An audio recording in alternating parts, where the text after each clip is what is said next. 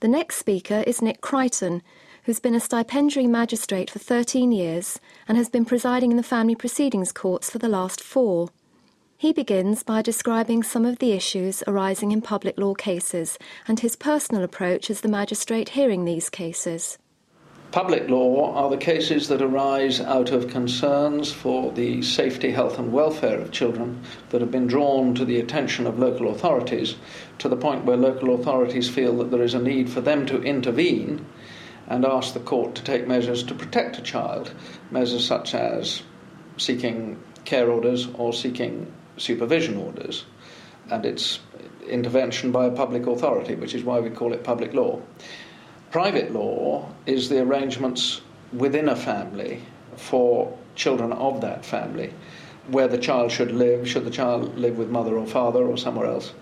And should the parent who hasn't got the child living with them have contact, and if so, what the contact arrangements should be, and those sort of matters. In public law, we're more often than not talking about very serious situations involving the safety, welfare, protection of children, and you have distressed parents, and you've got to hear evidence and to make decisions.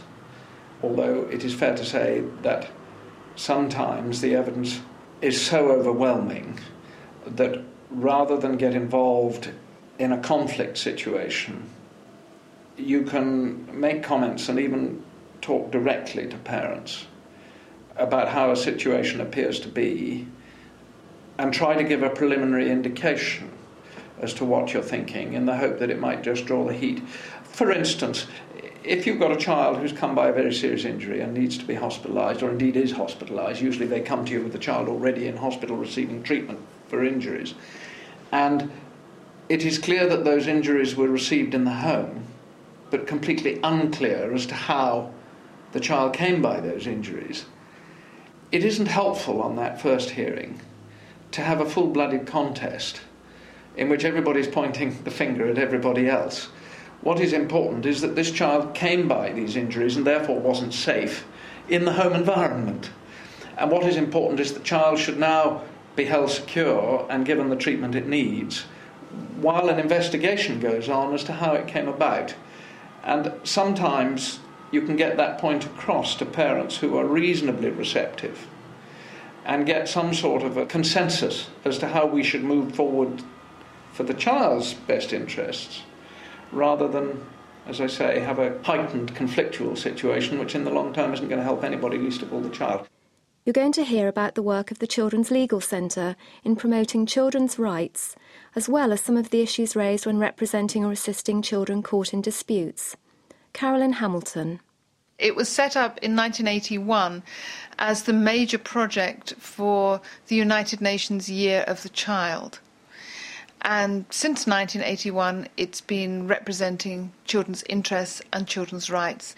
We're a group of lawyers and people from other disciplines who spend their time trying to promote, trying to particularly encourage others to accept notions of children's rights in the way that they work.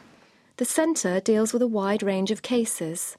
The centre has a varied workload. We run a national legal advice line for 5 hours a day, and that covers all issues relating to children, anything legal or policy or practice. We get about 5,500 calls a year coming in. About half of our calls come from parents, and about another 30% from professionals and voluntary organisations.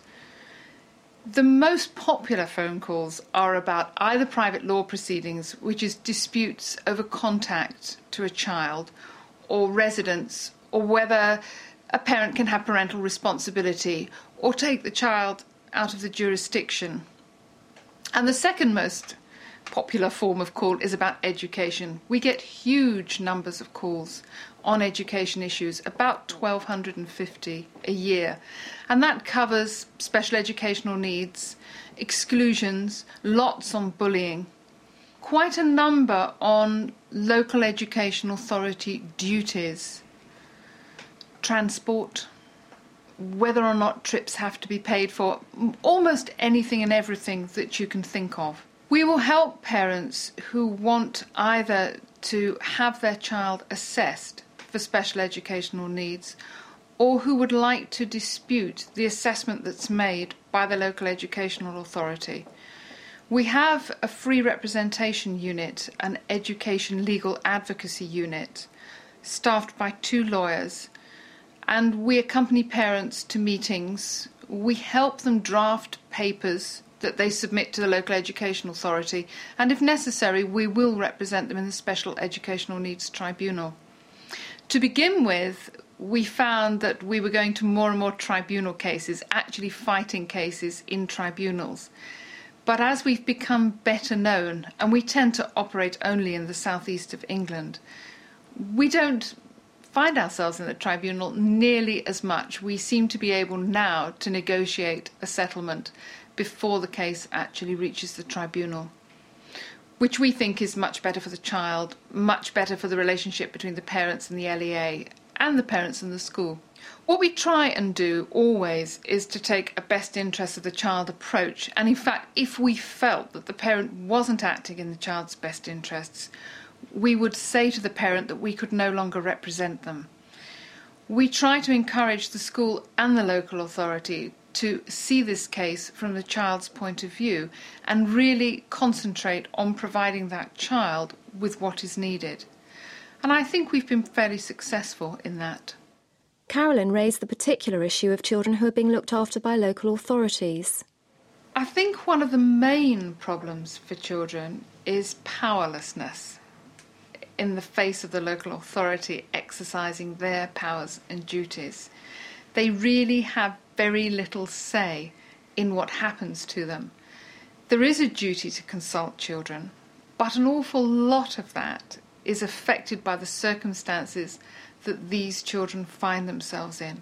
I think one of the great sadnesses of the Children Act is that it hasn't really made the situation much better for children who are looked after by the local authority. And my belief is that we need to pay a lot more attention to providing children with more resources and better facilities. I asked Carolyn if she thought that very young children had rights and whether social workers took these rights seriously. Did she think there had been any changes in the attitudes of local authorities to children's rights? Rights come in different forms. When you look at the UN Convention on the Rights of the Child, rights are generally categorised into 3 sorts of rights. There are protection rights, like the right to be protected from abuse. There are provision rights, like the right to an education or the right to a reasonable standard of living. And then there are participation rights, the right to be heard, the right to take part. I think very young children have protection rights. They certainly have some forms of provision rights.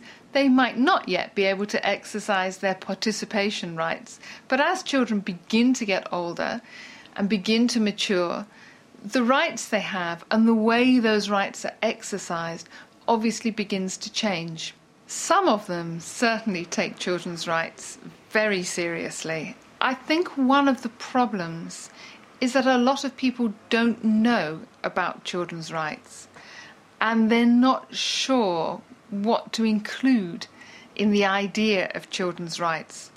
I don't think they always take very seriously the right to be heard and have those views taken into account. I think sometimes social workers need to sit back and think and listen to that child before they make a decision that's going to affect that child's life. I think there need to be mechanisms and structures for hearing children, and I don't think we can always expect social workers to perform that role. After all, a social worker isn't there just for the child. They're also to deal with parents, and they also have an employer, the local authority. We're very keen on there being independent advocates for children so that children are able to make their voices heard, and someone who is detached from the situation, who doesn't have a supervisor or an employer who has expectations of them, is able to hear that child and put that child's point of view into the decision-making body. One of the developments over this decade has been that of the child rights officer. And if you look around the various local authorities, you will see that a considerable number do have children's rights officers. I think they are a very welcome innovation, but I do think that their remit is limited. They are employed by the local authority. They are answerable to the local authority. And their ability to represent children and take up issues is constrained by the local authority itself. If the local authority really do not like what the children's rights officer is doing, or don't wish to take a particular issue any further, that local authority can simply put a stop on the activities of the children's rights officer. And that I don't think is desirable. Is there anything in the way the system operates which would make the whole process more child-friendly? I think the child should certainly be able to participate to the extent that they want. And I do think that children should have a right to take legal action if that's what they want. If they want to seek a residence order or they want to take action against a school, I think that should be made much easier for the child. It's not that easy at present. In fact, it's very difficult. Jill Keep is a Senior Policy Officer in Childline's Policy and Research Department. She begins by telling us why Childline was set up and about the kinds of issues raised by callers to Childline. Childline was set up in 1986 and came about as a result of a programme that Esther Rantzen did called Childwatch, which was about child abuse.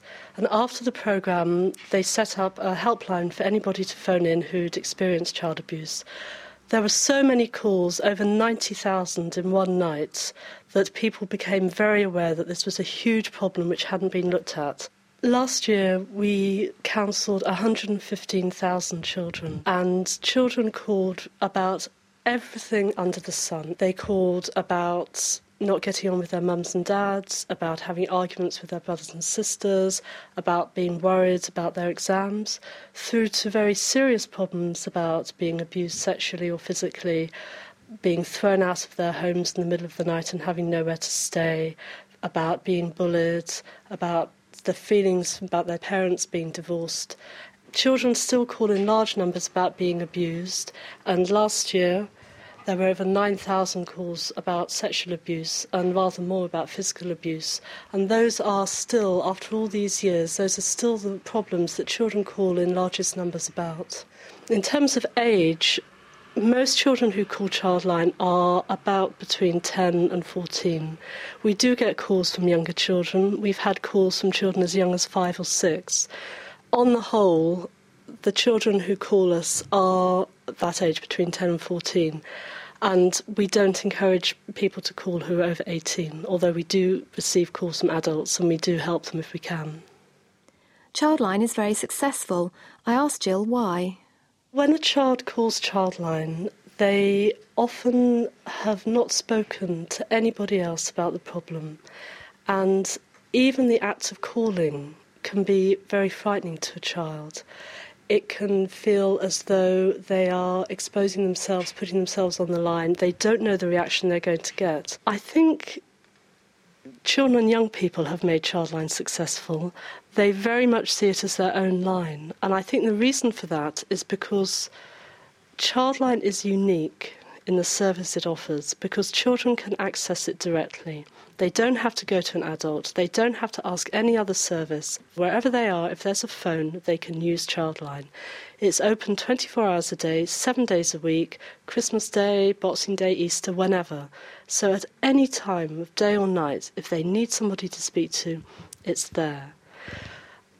On top of that, I think that the advantages of a phone line are that the children aren't seen, that they can completely control how much information they give to the counsellor, that nobody is going to do anything as a result of what they're saying, that they can, in absolute safety and with absolute confidentiality, say anything they want, any of their fears or recounting the awful things that have happened to them, and they know that it's in their control what happens next.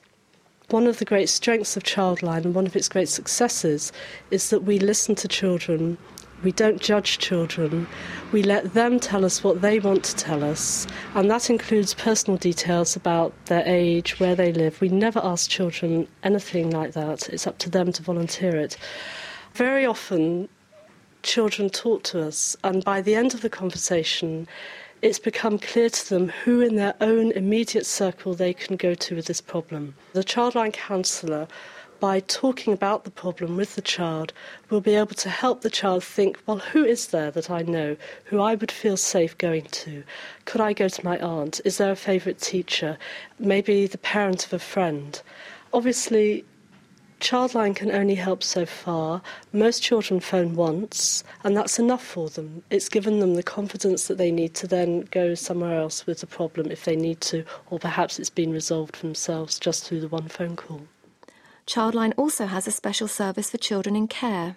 The reason for setting up the Childline for Children in Care is that when Childline was first set up, we found that we were getting a disproportionately large number of calls from children in care, and that these children were particularly isolated.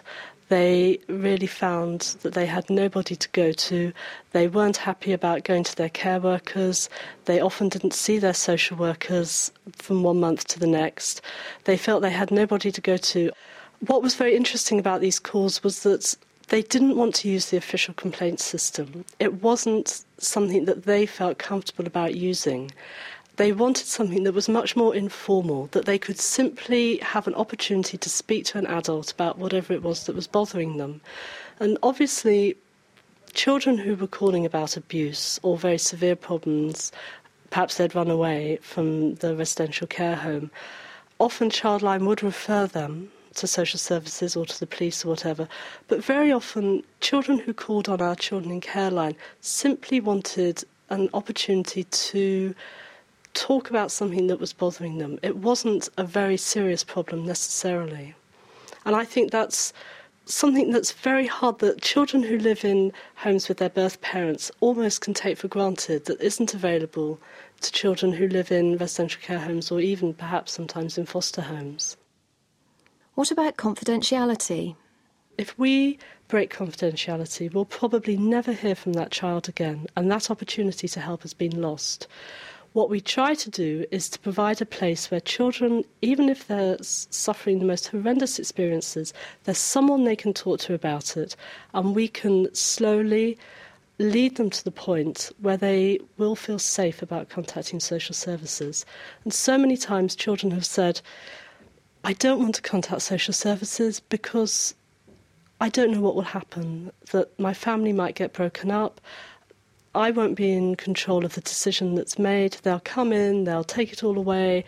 If we work with them and try and increase their confidence and talk about all the options, and sometimes referral to social services may not be the appropriate option, then children are much more likely to stick to it. They'll feel much more confident about telling whoever it is what's happened. We do occasionally get children who've taken many paracetamol or who've slit their wrists or in a phone box, and they say, I've slit my wrists, I'm standing here, and then we trace the call and we do send an ambulance. You know, we won't let a child die. Jill finished by giving her view of how social workers could support children in a range of difficult situations. What children have told Childline that they most appreciate is being listened to and their views respected, even though, and they do realise that it isn't always possible for what they want to happen. They are sophisticated enough to understand that.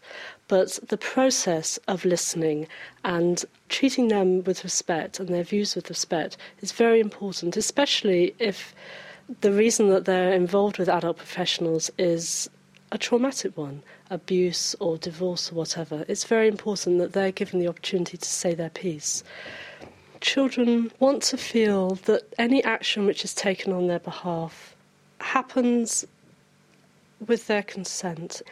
What they really want is to feel that action is being taken one step at a time, that professionals are not going to come in and make some major decision which is not necessary, that they like to feel that they're being taken on one step at a time towards an outcome which they then will feel much more comfortable with. The other thing that they say is that they value an opportunity to talk to other people, perhaps the Childline, to other confidential helplines outside the system, where they can say what they want to say without fear of consequences, even if they're being treated sensitively by social services. It's very important from their sense of power, I think, that they have an opportunity to talk confidentially. From the Open University. For more information, go to www.open.ac.uk/use.